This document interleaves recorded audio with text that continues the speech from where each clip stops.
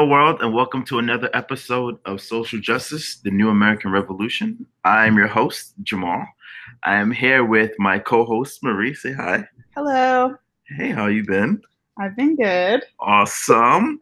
So today we have two special guests. Special. Carol and Mary. How are you guys doing today? We're good. Great. Yeah, glad to be here. Awesome. Thanks for having us on. I appreciate it. Of course, and we're extremely glad that you're here. So, in no particular order, can you guys tell us a little bit about yourselves? Just a little. In no order. Yes. When you're Carol, go ahead. Okay, so I am a 49-year-old mother of two kids, married. I live in a little part of Philadelphia called Manayunk.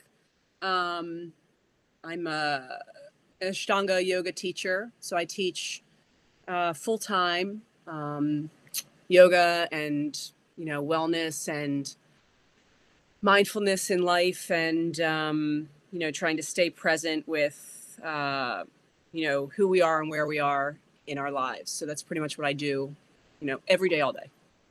Yeah. awesome. Mary? Great. Okay. Hi, everybody. Mary Holt Pallone. I am, I'm actually a mental health nurse and also a psychotherapist. And I have always, worked with various populations, actually. I'm a mindfulness practitioner and a mindfulness teacher. Have been practicing for, a good 15 plus years. And just really helping people from all walks of life to, live better lives and really live authentically and be present to who they are. So, of my own practice as well. So, I'm thrilled to be here. Let's get going. Okay, awesome. So just to kind of tie in why our guests are here tonight, we will be focusing on the topic of mental health specifically and how it is being affected by current events happening with the racial tensions and different things in society. So thank you for your introduction. We're excited to get started. So my first question is, and you can do a little backtrack of, if you feel you need to, as far as what's happening. My first question is, how do you guys feel the current racial climate is affecting everyone's mental health? Jump in, whoever wants to go first. A big loaded question. Okay, we're jumping right in. Yes. Okay. I definitely feel like it has, mental health is certainly a hot topic right now. And it has drastically affected, on a personal level, of course, and we can see widespread, just the levels of tension, the levels of anxieties, fears. I think the world, or maybe country as a whole, is in a full state of declining mental health, unfortunately. Yeah. So, I think it has drastically affected. It's, we can definitely go, more specifically into it. But, Carol, your thoughts? Wow, that's a big question. So, I guess, Meryl, piggyback what you said. I see a lot of declining mental health. I've seen it actually for a while now. But what I see specifically is sort of this fight or flight mechanism that people are in, right? They either want to get in there and start punching, or they want to fly off and drink more alcohol at night, or climb into bed early, or eat foods they don't typically eat. And that's what I'm seeing in the population of people that I work with, as well as people that I have been, in contact with, sort of, you see it on Facebook, like, oh, ha, ha, ha, like started drinking at, 1 o'clock today or whatever, those kinds of things. It's funny and people laugh about it. But, as Mary said, it's like a declining mental health. It's like this inability to sit quietly and say, wow, you know, how am I feeling? What's going on for me? And then I look at like my kids and I see their anxiety has really risen to an uncomfortable level, you know, where they feel a sense of fear, a sense of uncertainty, coupled also with, you know, we do live in Philly, and, Right. you know, I feel really fortunate to live in a place where it's an incredibly liberal city. You know, it's a city that is, you know, it's a working class, blue collar city. And so my kids are surrounded by very liberal voices, you know, whether it's, you know, Black people or LGBTQ, you know, we're surrounded every single day by lots of diversity. And so they have always known that. But what I see for them is this almost complete misunderstanding and inability to comprehend, like, how do you not see everyone equally? Like, they don't get it. Yeah. They weren't raised ever to, you know, they came around with Barack Obama. Right. In their, you know, views. So, you know, it's interesting. We say in our yoga classes, like, everyone feels a little bit like prickly, like they're walking on eggshells all of the time. And I feel like that's been the general state mentally and emotionally for people of late. And it's escalating. It's escalating for sure. Yeah. So, Carol, it's really interesting you say that about how your daughters don't understand any other view. And that's really where I struggle with it too. When I see examples, you know, on social media, or I hear stories or I read things about people just being so cruel to one another for no reason, and all of these evil things that, you know, it really blows my mind, and I'll never understand how someone can be in that mindset of justifying their actions. That's really what I think I struggle the most with this entire situation, is just how can you have so much hate in your heart to justify the actions that you're, you know, doing to other people all the time. And you think, in their mind, they think that's the only way. It's really, really crazy. Right. Yeah, you know, I just want to say I was actually talking with a friend just the other day who had called me just outraged because of one of her family members just getting slandered on social media and being called out and about, you know, some of the cruelty that you're kind of talking about. And I think what all of this has really brought, I mean, granted, I'm sitting here, part of me doesn't even feel, you know, worthy enough to really speak on the topic, right? Yeah. And I realize kind of, I guess, how I drill it down for myself is, you know, this kind of human condition, this human condition and the ability of my mind and my heart to judge. Right. No matter what, it just happens, you know. And now, oftentimes, that is, most of the time, is my own fear. It's all fear-based for me. Yeah. So this has really been a call for me personally to really, like Carol was saying in the beginning, kind of go within and look at every time. And that's what I kind of presented my friend with, is, you know, her outrage and her, you know, kind of anger and sadness about that whole situation. What is it inside of us? What is it inside of me that blocks me from understanding and just having compassion, or maybe not even understanding, like how you're saying, I can't comprehend. Same here. I can't comprehend. But what I do know is that, or what I trust is that I myself have really hurt people. I have done that. I've done that in the past out of fear. I still do it, and I try not to sometimes. I do it out of, you know, all sorts of various reasons. And sometimes I just get blinded. So it's really been a call for me to try to really practice on a moment-to-moment basis compassion, understanding when I don't understand. Right. So yeah, it's just, it is, and I really do feel like it has to start here with me. Yep. Like you were saying, Carol, like in my house. Yeah.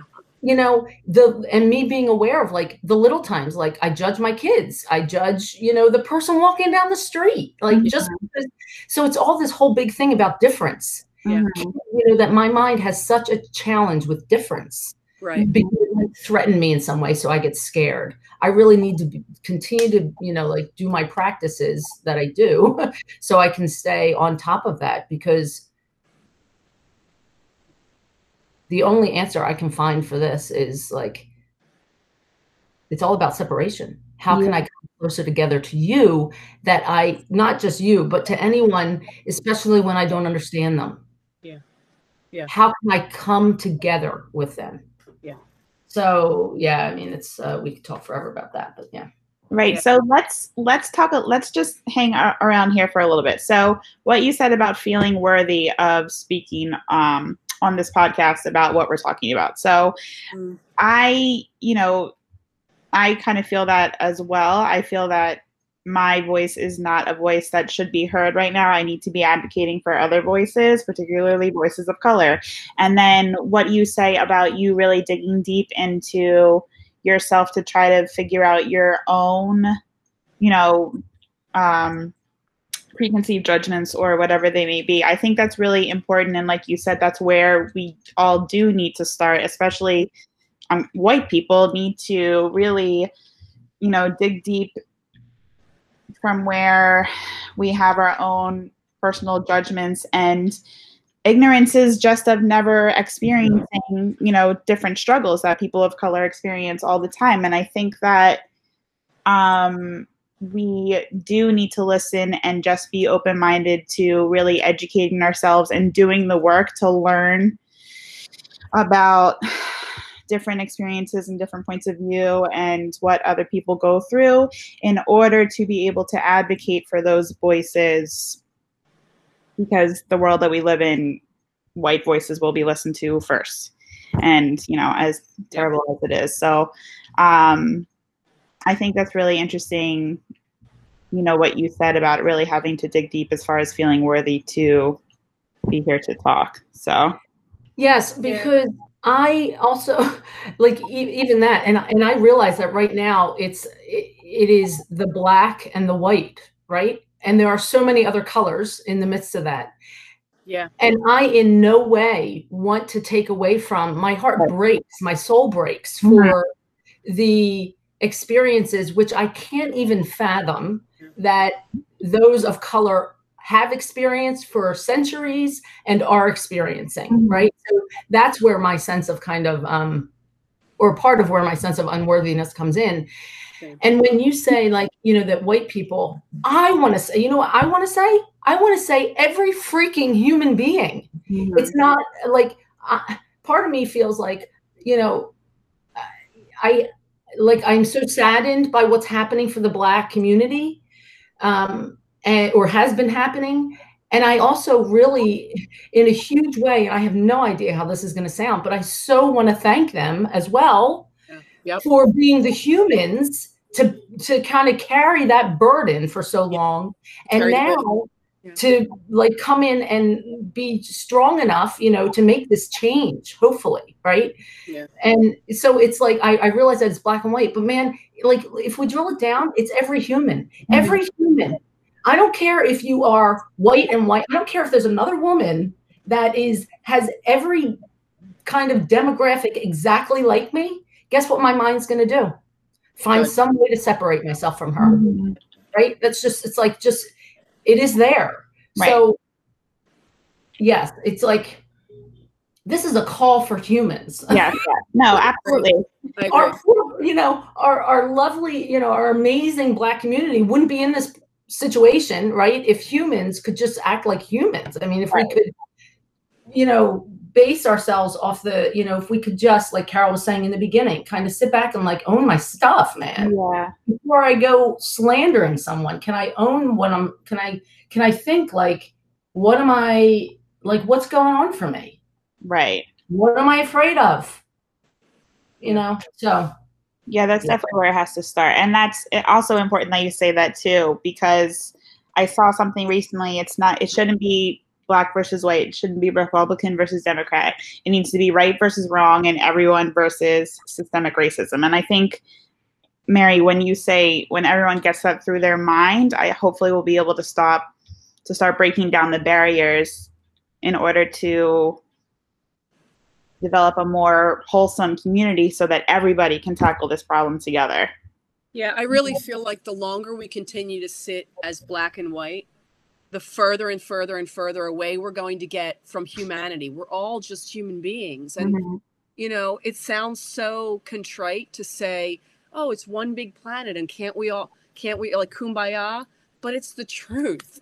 Like, is the longer we continue with the labels, you're black, you're white, you're gay, you're straight, you're, you know, bi, that is the separation. That in and of itself is the judgment. That itself is the distance that is created, right? And when Mary talked about like she doesn't feel worthy, you know, I felt that for a little while, and I did my practice, you know, my yoga practice today, and I thought what came up for me as I finished my practice and was lying quiet in rest was, I am worthy. I'm a voice on this planet. I'm a human being on this planet. I'm raising children in this world, in this city with so much unrest.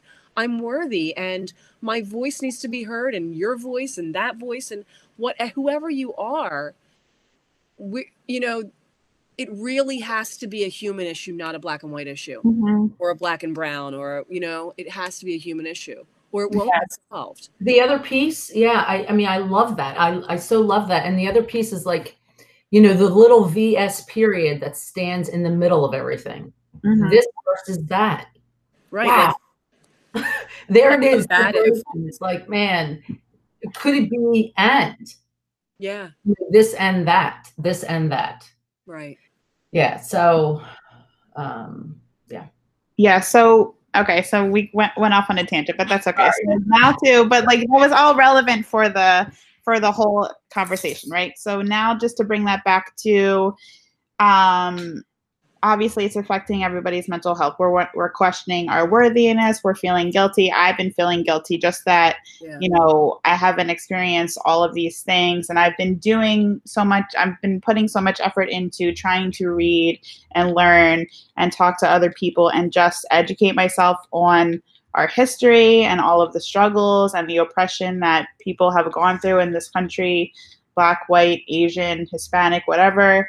And, you know, it's really been eye-opening. And then, you know, I try not to beat myself up in the fact that how have I never known this before? I've been living blissfully ignorant for 30 years. And, you know, before really being in the relationship with my husband,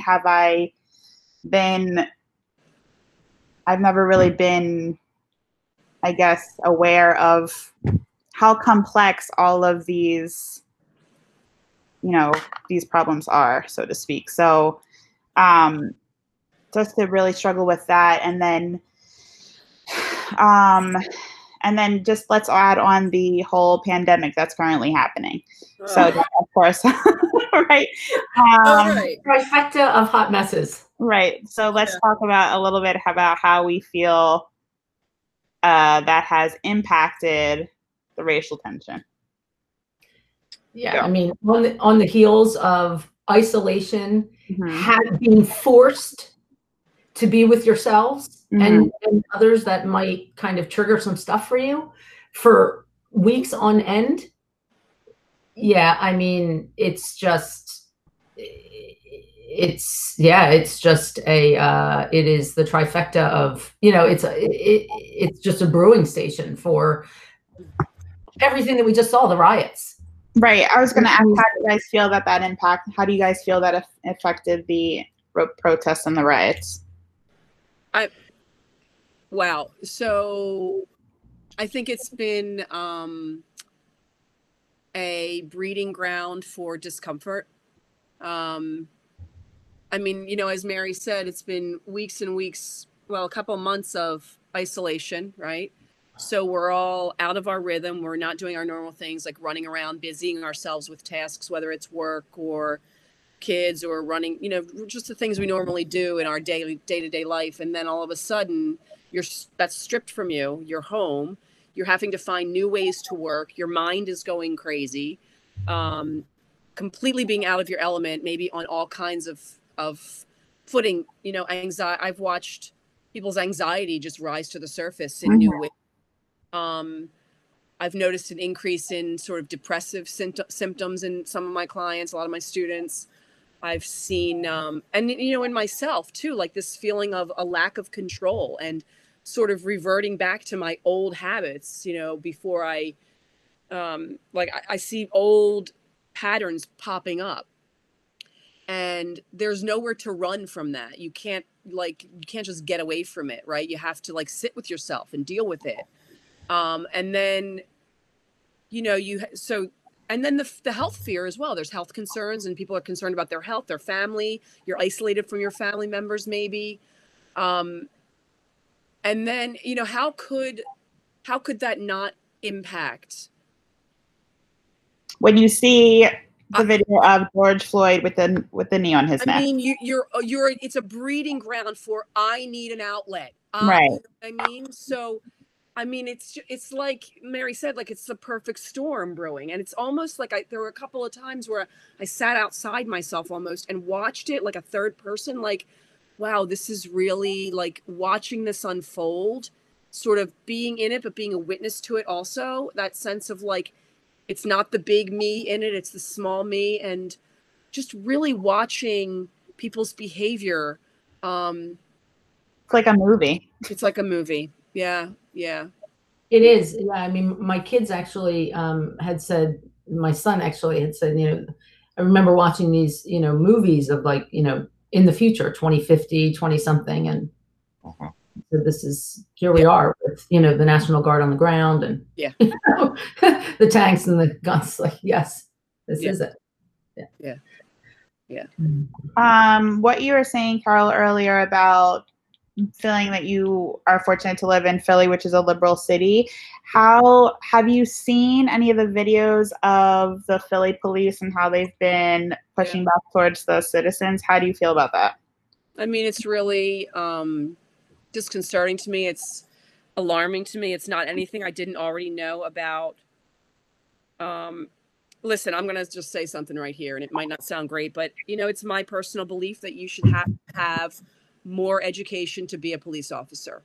I feel like you should have to have more formal education. You should have to, I feel like it's very much a homebred kind of, particularly in Philly, a homebred, my dad was a cop, my uncle's a cop, my bubba's a cop, you know what I mean? And what you see a lot, and not just here, but I've seen it for years living in Philly. It's a very blue blood, they stick with their own. I've witnessed it a lot. Now that's coupled also with many of the cops I know also, and my husband knows a lot of them, are incredibly great guys. There's a chain of command that exists, and it's like the old guard fighting with the new guard. I had an experience with an officer, a white officer, older gentleman, downtown last year when I was picking up my daughter, and I was parked out front of the school, and it was about 2 minutes to her dismissal time. And I heard him yelling something as he was crossing the street, but it's busy. It's out Broad Street. I can't hear anything. And he's yelling and yelling, and I'm just sort of looking around. At first I was just looking at my phone, and then he came right to my window and screamed at me, "You can't park here, move your car." And I was like, oh my God, I'm so sorry. I'm just waiting for my daughter to get out of school. I'm just, whatever. And he's like, "What are you, deaf? You can't park here." And I immediately was so taken back. And I was like, that's just so rude. You're supposed to be protecting and serving the public. And the thought came to my head, if I was a Black woman sitting in that car, I probably would have been pulled out of the car, asked, you know what I mean? I feel like it would have been a very different experience. That was my next question for you. And I had that conscious thought as I pulled my car away. And I also was like, you're just rude. I want your badge number. I want to know who you are. You can't talk to people that way.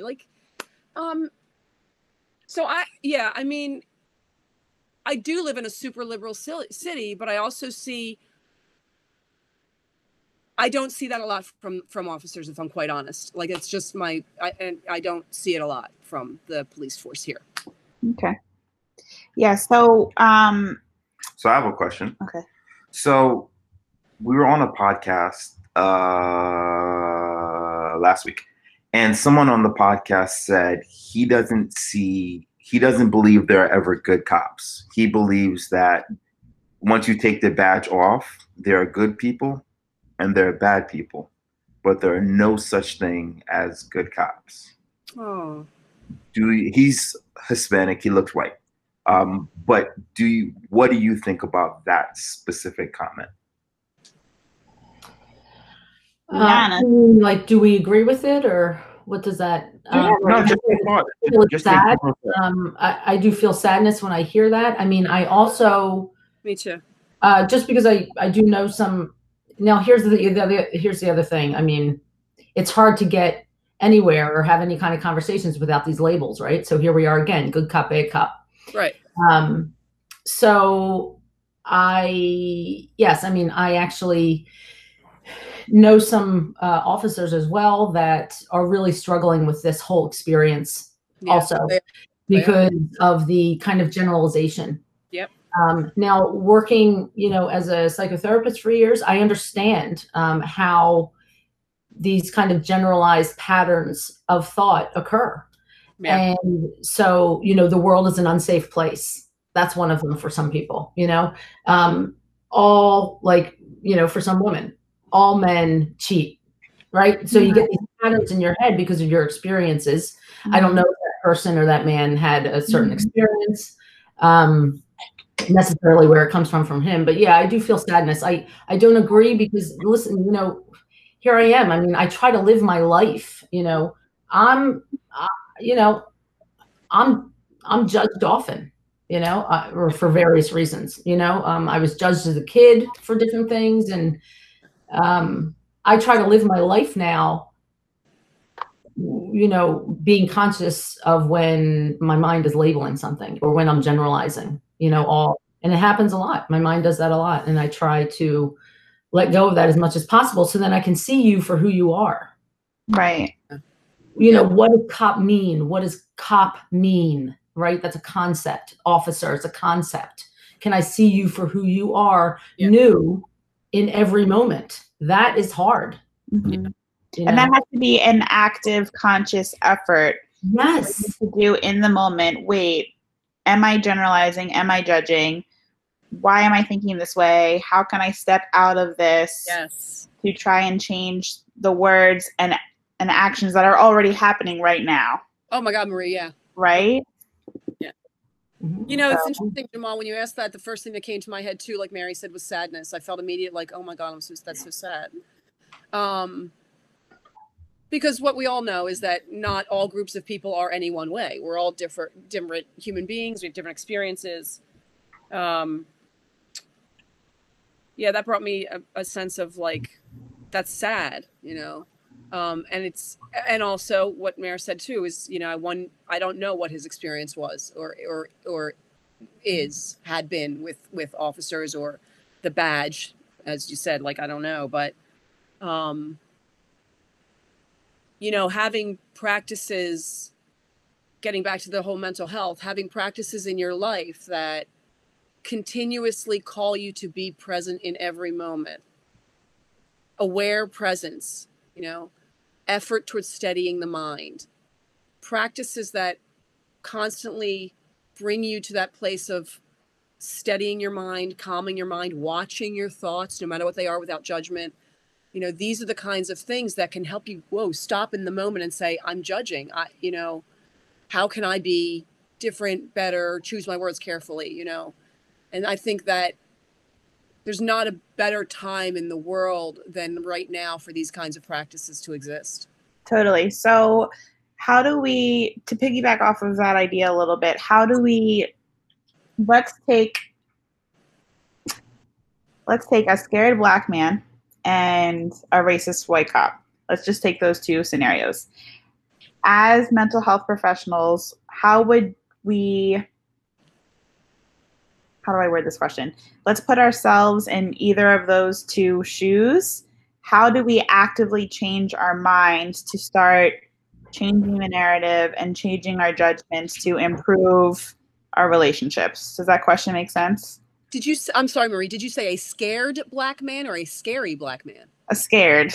Oh, I was like, Okay, what? I was too. Scared. Okay. I was like, what? Okay. A scared black man and a racist white cop. Yikes. Right. If you're saying, so we have to get rid of the labels, right? And we have to start taking steps to consciously change our mind to start, being aware of these things. So if for those two particular examples, what would be the first steps? Okay, I think part of it you answered the question partly. Yeah. You said if we were to put ourselves in their shoes. There it is. Which is almost incomprehensible, right? Because never ever could I fully know what it's like to be in your shoes, or the scared black man's shoes, or the what we're going to call racist, right? White cop. Yeah. And like letting go of the labels, absolutely easier said than done. Mm-hmm. I've been at this for 18 plus years, trying to be mindful every day of the labels that I use and how they separate me from people. Yeah. And from myself. And so I just really want to make that blanket statement that it's like, it's not something that just happens overnight. It, like you said, is a continual practice. And I think it starts there. Can I even imagine what it would be like to be you? Yeah, that's probably step one. Yeah. Just imagine it. Then the other question is, or some of the, there's a lot of questions, some of the questions that I have to ask myself. What's my goal as a human being? My goal as a human being is to connect with people, is to really, we are social beings, how can I connect here? What am I afraid of? That's one of the biggest questions I ask myself as well, so if I'm that scared black man, what am I afraid of? If I'm the racist white cop, and I realize that we're using strong labels here, what am I afraid of? Mm-hmm. What are they both afraid of? Right. Because that's where it comes from, right? That's where the hate comes from. It's fear. It's fear. Yeah. Yes. Yeah. So what's the answer to that fear? Love. How do you change your mindset to feel that, though? I don't know. Not me speaking as either of those two people. So it's a long process for me. What'd you say? I would think that's a long process.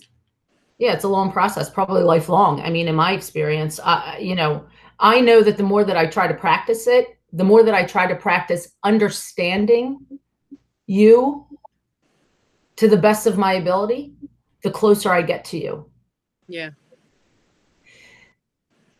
I mean, sometimes when I'm raging, or somebody's raging towards me, or at me, the question that I ask sometimes is, how do you think we can come together here? Mm-hmm. Mm-hmm. What do you think we should do? Mm-hmm. Right? My ego gets up. Mm-hmm. Gets out. I want to start defending. Mm-hmm. Yeah. I'm afraid, I need to protect myself, all sorts of things. Yeah. So if I can, let go a little bit and try to understand what it's like for you. Help me understand where you're coming from. Agreed. I really want to understand you more. Yeah. Carol, do you have anything to add? Yeah, I mean, for me, I think about if there's ever a place to start in terms of growth or change, it starts with awareness, right? Like there has to be a point in your life where an awareness comes to you.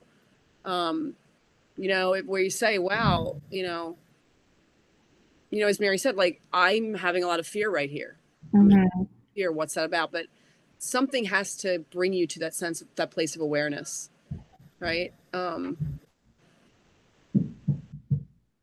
whatever that is. I mean, and that's different for everyone, whatever it is. But, and I'll go back again to the practice, these mindfulness practices of staying still, watching discomfort, watching what arises. These are tools that help you find awareness in every situation. You do become clearer about your motives, who you are, it just happens over time, sort of naturally, when you take the time to quiet down and be still. It's sort of and the other piece is your responsibility, don't you think, Carol? I mean, the other piece is a sense of responsibility. Like, I have taken, I've taken full responsibility that if I'm upset about something, it is not you. I agree, Mary. 100%. 100%. It's something within me. If I feel irritated, frustrated, annoyed, angry, you're just being you. Yeah, I'm Mary, right on.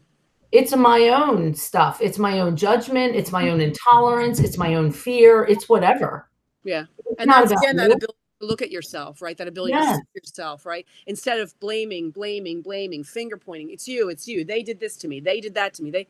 Right? It's the ability to sit inside and say, what's my part in this? I think that's how things shift. When people when you think about the experience, the situation that when we think about George Floyd and the officer, I mean, imagine how that could have gone, right? So theoretically thinking about the officer being in a power position. Right. And if he could have said something like, how can we work together here? Yeah. The situation might have been different. Yeah. I don't know. Yeah. Yeah. There's so many things I have to say about that situation that I feel like we could go on all night about, right? And you just really try to put yourself in.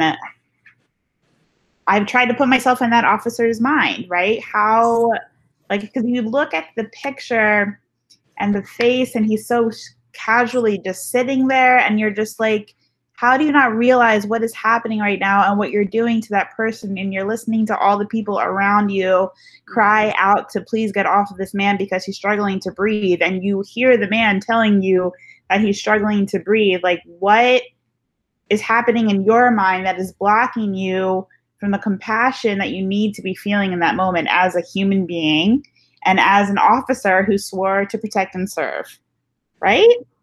So far disconnected. How are you disconnected? How are you so far? Right. That's what, to think for a man like that to really reach reconciliation. I don't know if that's the right word. What a journey he has to go on, right? Like, I don't know. Yeah. Yeah. Go ahead. I'm sorry. Mayor, it's like, again, it all goes back to how do we connect with ourselves?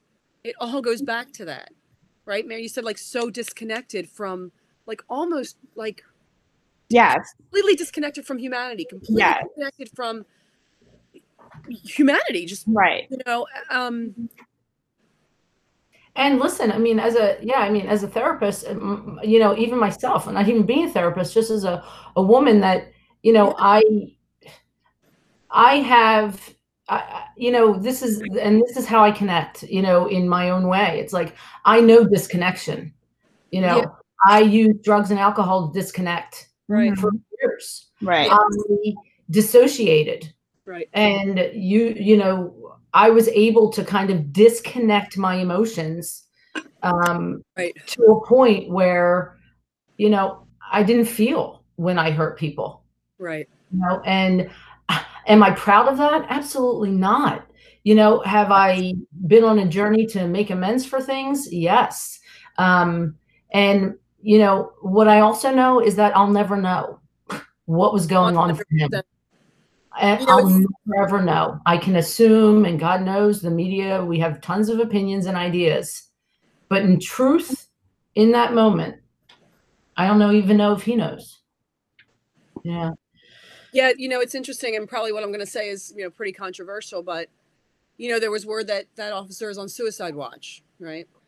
Oh, I didn't know that. You know, and it's interesting to me. I think, okay, so we go from one extreme to this other.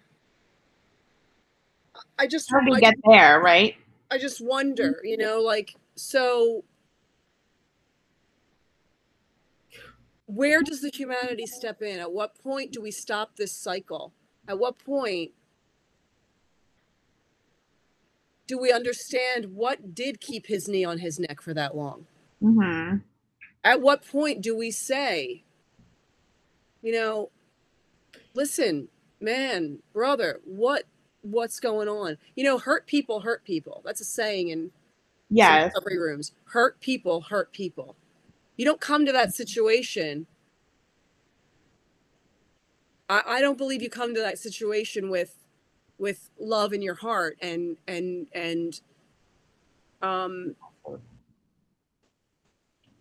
I just wonder at what point we begin to heal. Mm-hmm.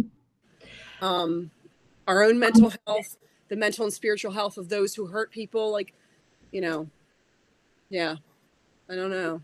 Go ahead, Mary. I mean, I just hope that, you know, these like conversations that you guys are brave enough to kind of and courageous enough to, you know, inspire that this is the healing, because I agree. Healing is ugly, man. Yeah. It's ugly. It is just, it smells, it hurts. Yep. It is just, it's not an easy ride, healing. No. And yeah, I mean, I also just want to, you know, be clear that I know there's a lot of, you know, we're talking a lot about like understanding and compassion and being able to put ourselves in other people's shoes and things.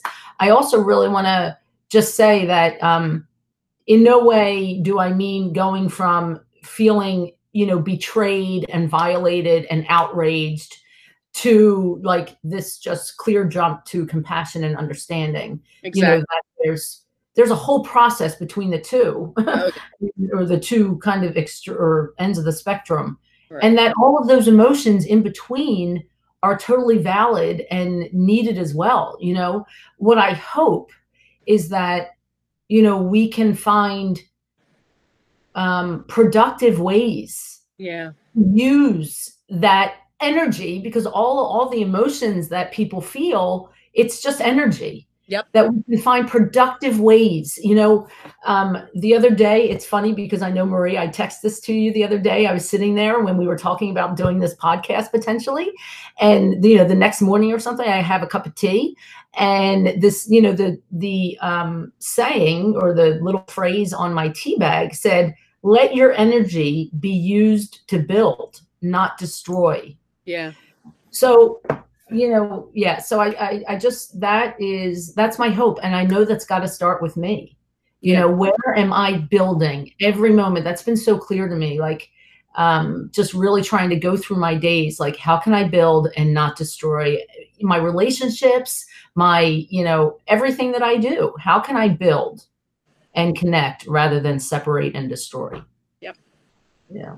And And if you talk about, you know, if you talk about what you give out comes back to you, right? And you start putting all of these thoughts into the universe, and then it's very ironic that you saw that message the next day, right? Right. It's just, I don't know, that's interesting. Yeah. It is, yeah. I mean, and that's the other choice that we have too. Yeah. Right. I mean, we do have the choice, you know. Listen, all of my clients, I work with them in terms of like, yes, you know, there is a ton, obviously, that's out of our control, like the virus, like the, you know, the pandemic, the, you know, the unrest that's happening, a lot of it, the uncertainties, all these things are, yes, out of our control. There is a ton of stuff too that we do have control over. Yes, I have 100% control over my behaviors. Yeah. I have 100% control over what my mouth says and doesn't say. Yeah. I have 100% control over what my mind thinks and doesn't think. Yep. I have control over that, and we all do, right? So it's like Carol was saying, you know, pausing, just pause. Yeah.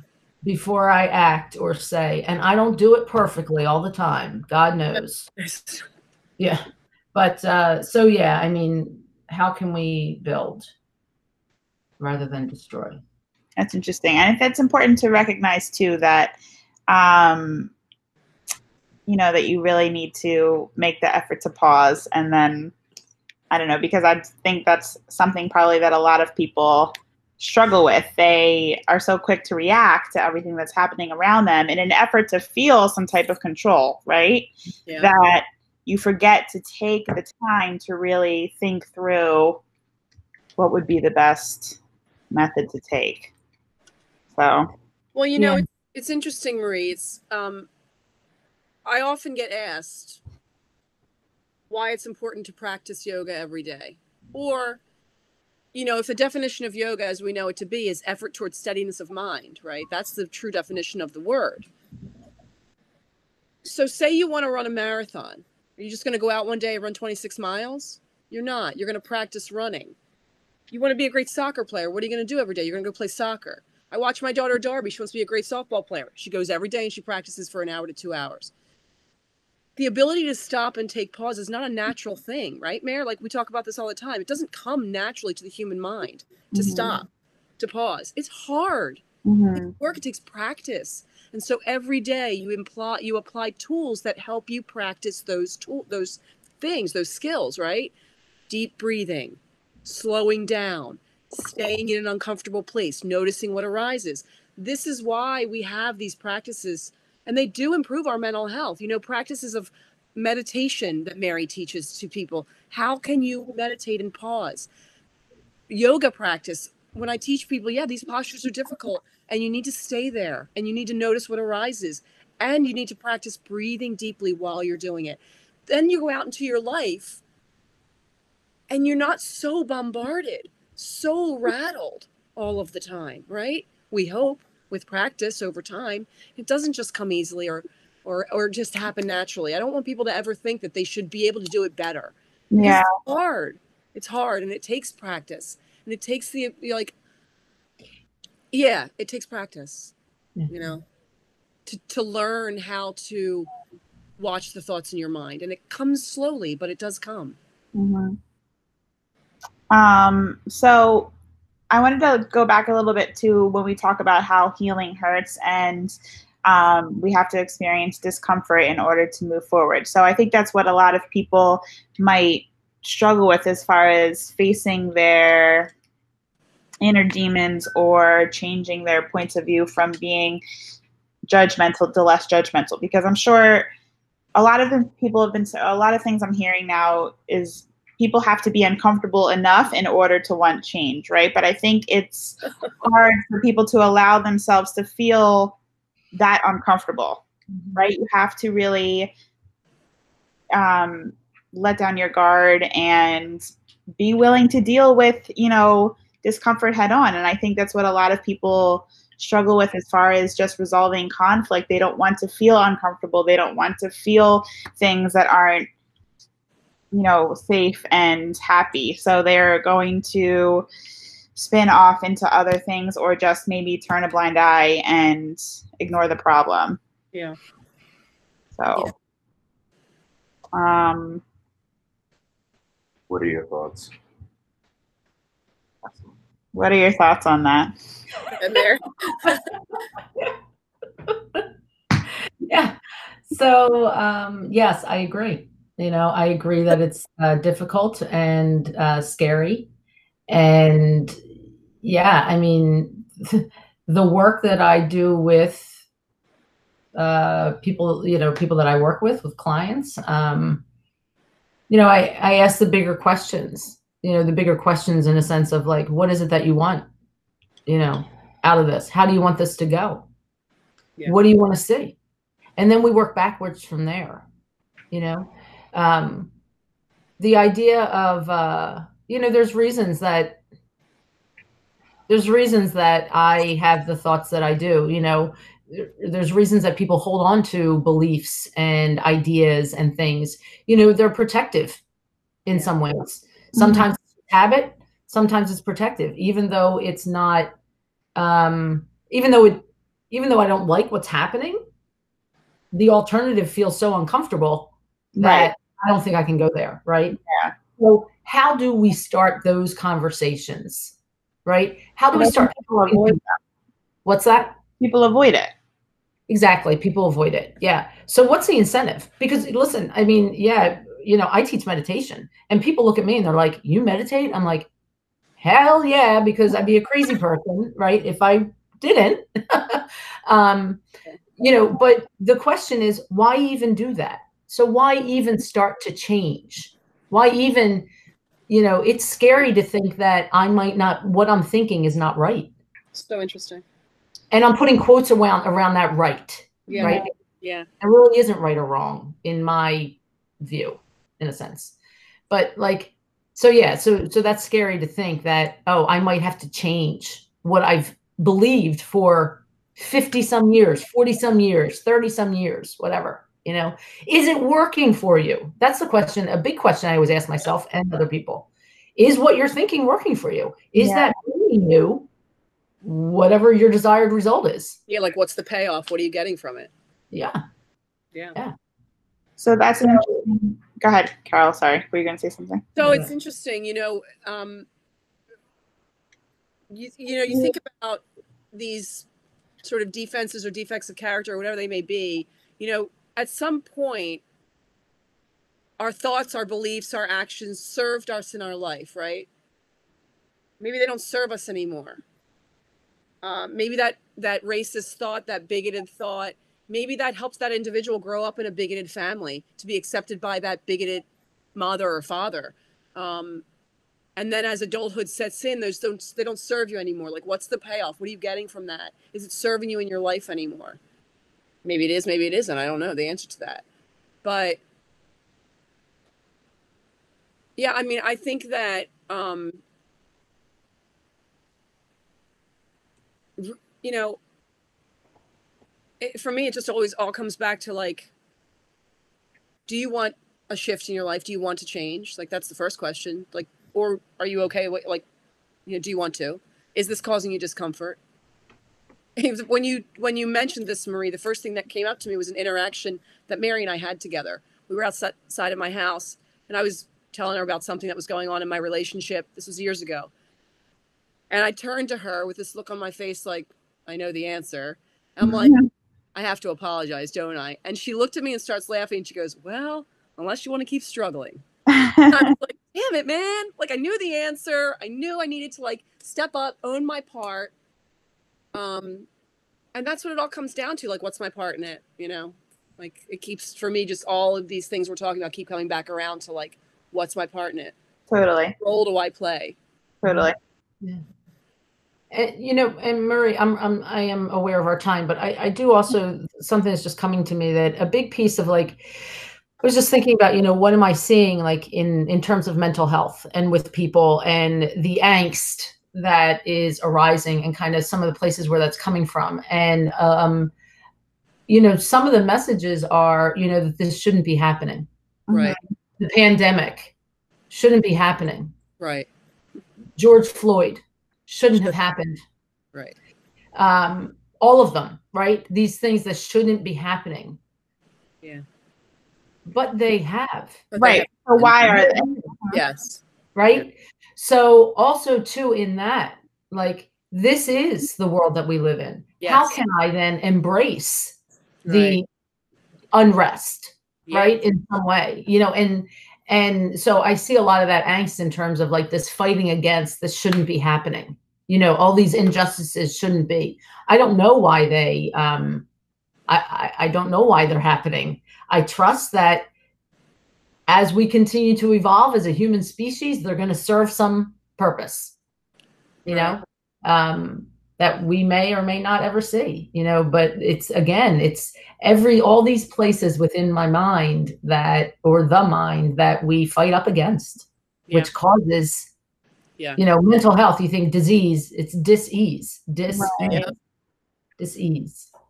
Yes. Yeah. That's interesting. So when we think about, you know, why these things are happening, because I think that's maybe going back to mental health, that's what a lot of people are feeling, right? They're feeling despair, they're feeling depression, they're feeling anger. And really, you know, and I kind of had a moment with myself thinking, well, these are all the problems in the world. police brutality, systemic racism, discrimination in the school systems and the housing systems and all of these things. How do we really, and then aside from just people's interactions with each other, right? How do we really solve this issue?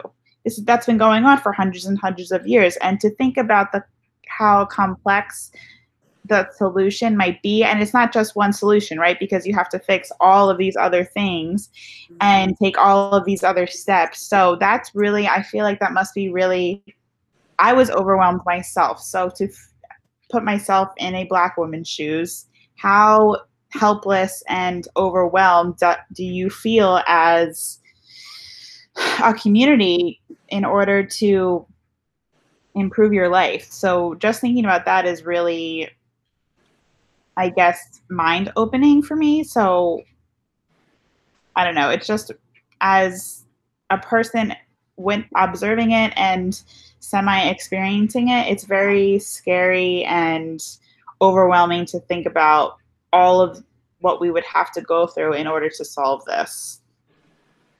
Wow, that's big. Yeah. That's big. I mean, and when you were sharing, part of me feels like, because I at moments am blown away that they even have the wherewithal to find within themselves the will to keep fighting. I know.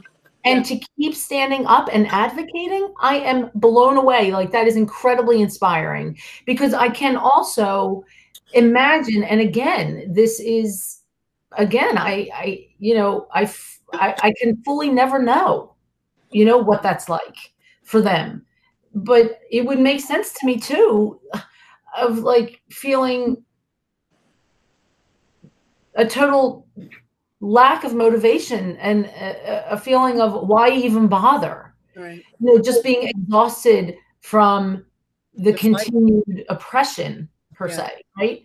So, when I do see people that are able to find the wherewithal, even like, that's why I congratulate you guys again for doing this.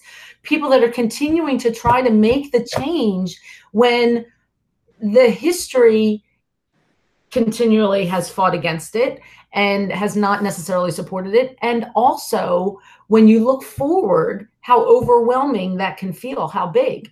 And that's why, again, I have to bring it down. And I do encourage people to, it's got to start here. It's got to start somewhere. So imagine, listen, every time I teach a class, I say the same thing at the end of every class. End of every class, I say, or end of every cycle, I say, congratulations. And I thank them so much for participating, because guess what? Now there are 15 or 18 more conscious people. That's right. More conscious human beings in the world. Yep. Because they realize over the 8 weeks that it is not an easy journey to be aware, to look at my own stuff, to not blame you for everything. Yep. And I so congratulate them for taking that journey, because it's like, oh my God, now in this world, we have 15 more conscious people. Wow. Awesome. Yeah, that's amazing. Right. 15 kinder people. Imagine if people were like, one person was kind, another person was kind. All these bigger problems, they didn't get to where they are necessarily, potentially. I don't know for sure, but I do know that I see it happen in my own life. When I stop fighting so much against, and I begin working with, things change, man. Things change. Yeah. Yeah. Totally. So then I have another question about, so the three of us are very obviously compassionate people that want to see change.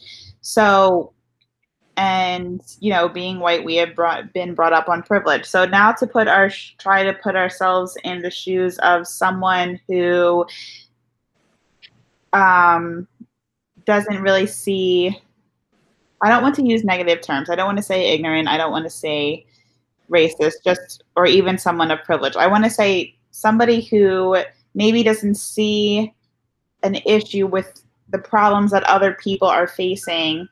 How do we get them motivated to, because what you were saying before about incentive, what do you want to see happen at the end of this? How do we get the people who maybe don't even see a problem with what's happening motivated to want change? Because that I feel like is the other overwhelming part of it. The fact that there are so many other people that, like you said, not to fight against, we have to work with in order to solve the big problems. I don't know if that question makes sense. Like, how do we get those other people who don't see an issue with what's happening motivated to work with us? I don't even know if we can answer that question. Yeah, it's interesting, Marie. Wow, oh my God. So I think it goes back to like what you're doing right now. You know, when I got on tonight, I thanked you and Jamal so much for this is a brilliant, this is how you do it. Like in my view. And like, I think about, if I sit and think about the whole issue and everything going on and all of those issues that branch out, it is an overwhelming, and it can paralyze you, you know? And I get reminded of, keep it simple. What can I do in this 24 hours to not cause harm? How can I be of service today? And like Mary, at the end of every class, I thank my students every single time. And I do that because, one, I'm grateful that they're supporting my teaching, of course, but I'm also exactly what she said. I'm so grateful that maybe a mind was opened for a second, right? Maybe they had a breakthrough for themselves where they can be more compassionate to another human being. Maybe these are 10 more mindful people at the end of every class that are going to walk out and not judge somebody so harshly. Right? Mm-hmm. That's how you begin, in my view. Like, you're doing it, Marie. Like, you are doing it. Jamal's doing it. You're doing it. You're doing the work that it takes. Maybe someone will hear this podcast and something one of us says, and they'll be like, oh, whatever it is. You never know. I never know. And which is why I feel so optimistic about this. Like, I know that a lot of awful things are happening, but I also believe that every single thing happens for a reason. Nothing happens by mistake. You know, we're calling this the perfect storm. Yeah, well, in order for change to happen, in order for a real revolution of any kind to happen, it has to get pretty damn bad. Yeah. Right? We're a very resilient breed, the human race. Like, we're pretty resilient. And you look at the African-American community, my God, the resilience in that community. Look at what they're doing, what they're accomplishing, what they're able to still have love in their hearts and want something to be better. So, you know, I have to believe, and I do believe that from all of this, great things are happening in present time. Like, things are happening. Minds are changing. People are talking. Voices are being heard. Look what you two are doing. Like, look what you're doing. It's, you know, I see it as just so brilliant. And again, it's like sometimes I stand outside of myself and I look in at what's going on. And I'm really blown away by the brilliance of people, by you. You know, I think that, yeah, you're doing, like, the change is happening in small steps. And that's the way to do it. You know? Do you have anything to add, Mary, on that specifically? Yeah, so I actually had an experience with someone that I wasn't aware, but is very much has different views than I do. So what I had to kind of realize within myself is wanting that person to be on whatever I call my side. Yeah. Wanting to bring them over to what I was thinking already means and has already set up the separation, that what they're thinking is wrong and what I'm thinking is right. Okay? So I actually said that to this person. I said, well, I'm aware right now that that we are on very different pages, and that I am scared of that. You know, so I validated my own stuff, and then also said, you know, help me understand where you're coming from, because obviously I don't. Right. I don't. So I don't know if the answer, listen, you know, yeah, I don't know. Can I be humble enough to say, I don't know if I'm right? Right. Oh boy. That's a scary thought, right? Yeah. You know, I want you to think like I think because that's safer. Yes. And I have this pretty picture in my mind in terms of what the world would look like if everybody behaved like I did. Yes, that's interesting. It is. And that ain't the truth. No.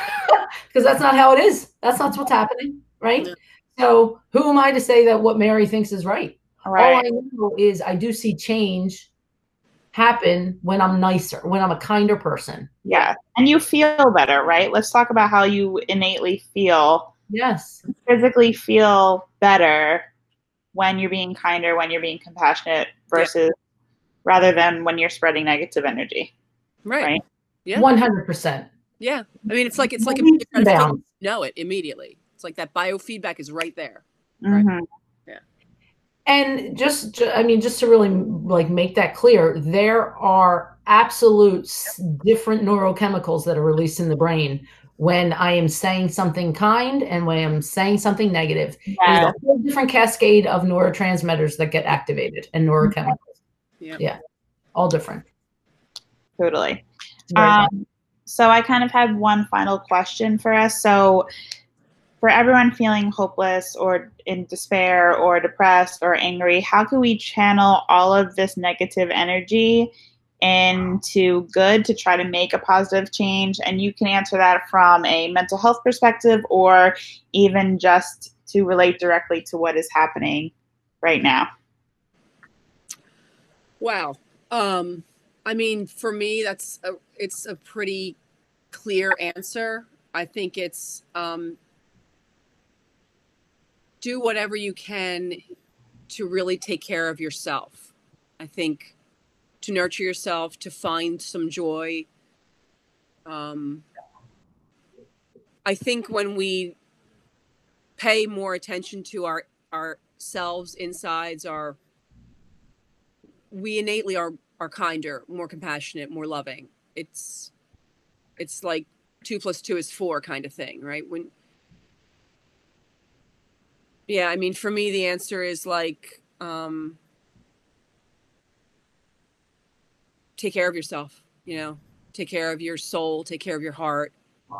Start with something, anything, whether it's, you might not have access to meditation or to yoga or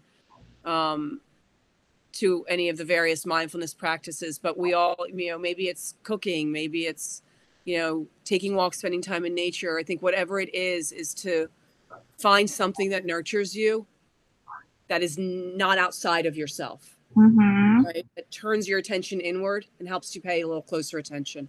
Okay. Mary?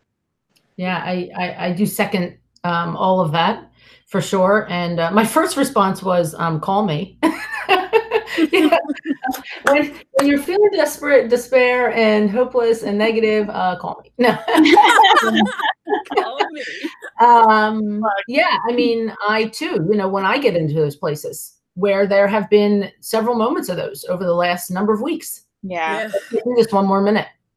I'm scared to death to raise my kids in this world. Right. Me too. Yeah.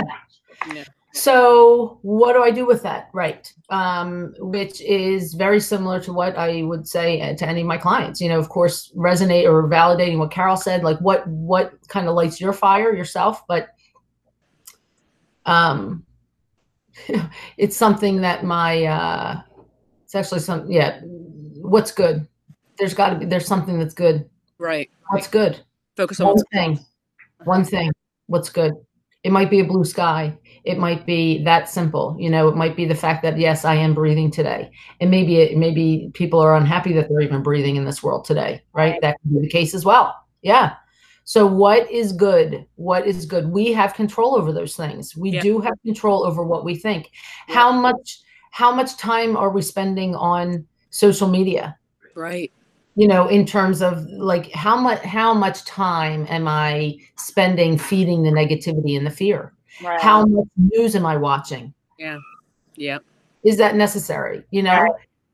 How can I balance it out? They're so important. Like Carol said, getting outside, just looking at the sky. Okay, the sky is the same sky, no matter where we are if we look up. Yeah. That's the same. Right. So yes, limiting the amount of time and energy I put into negativity. Right. Totally.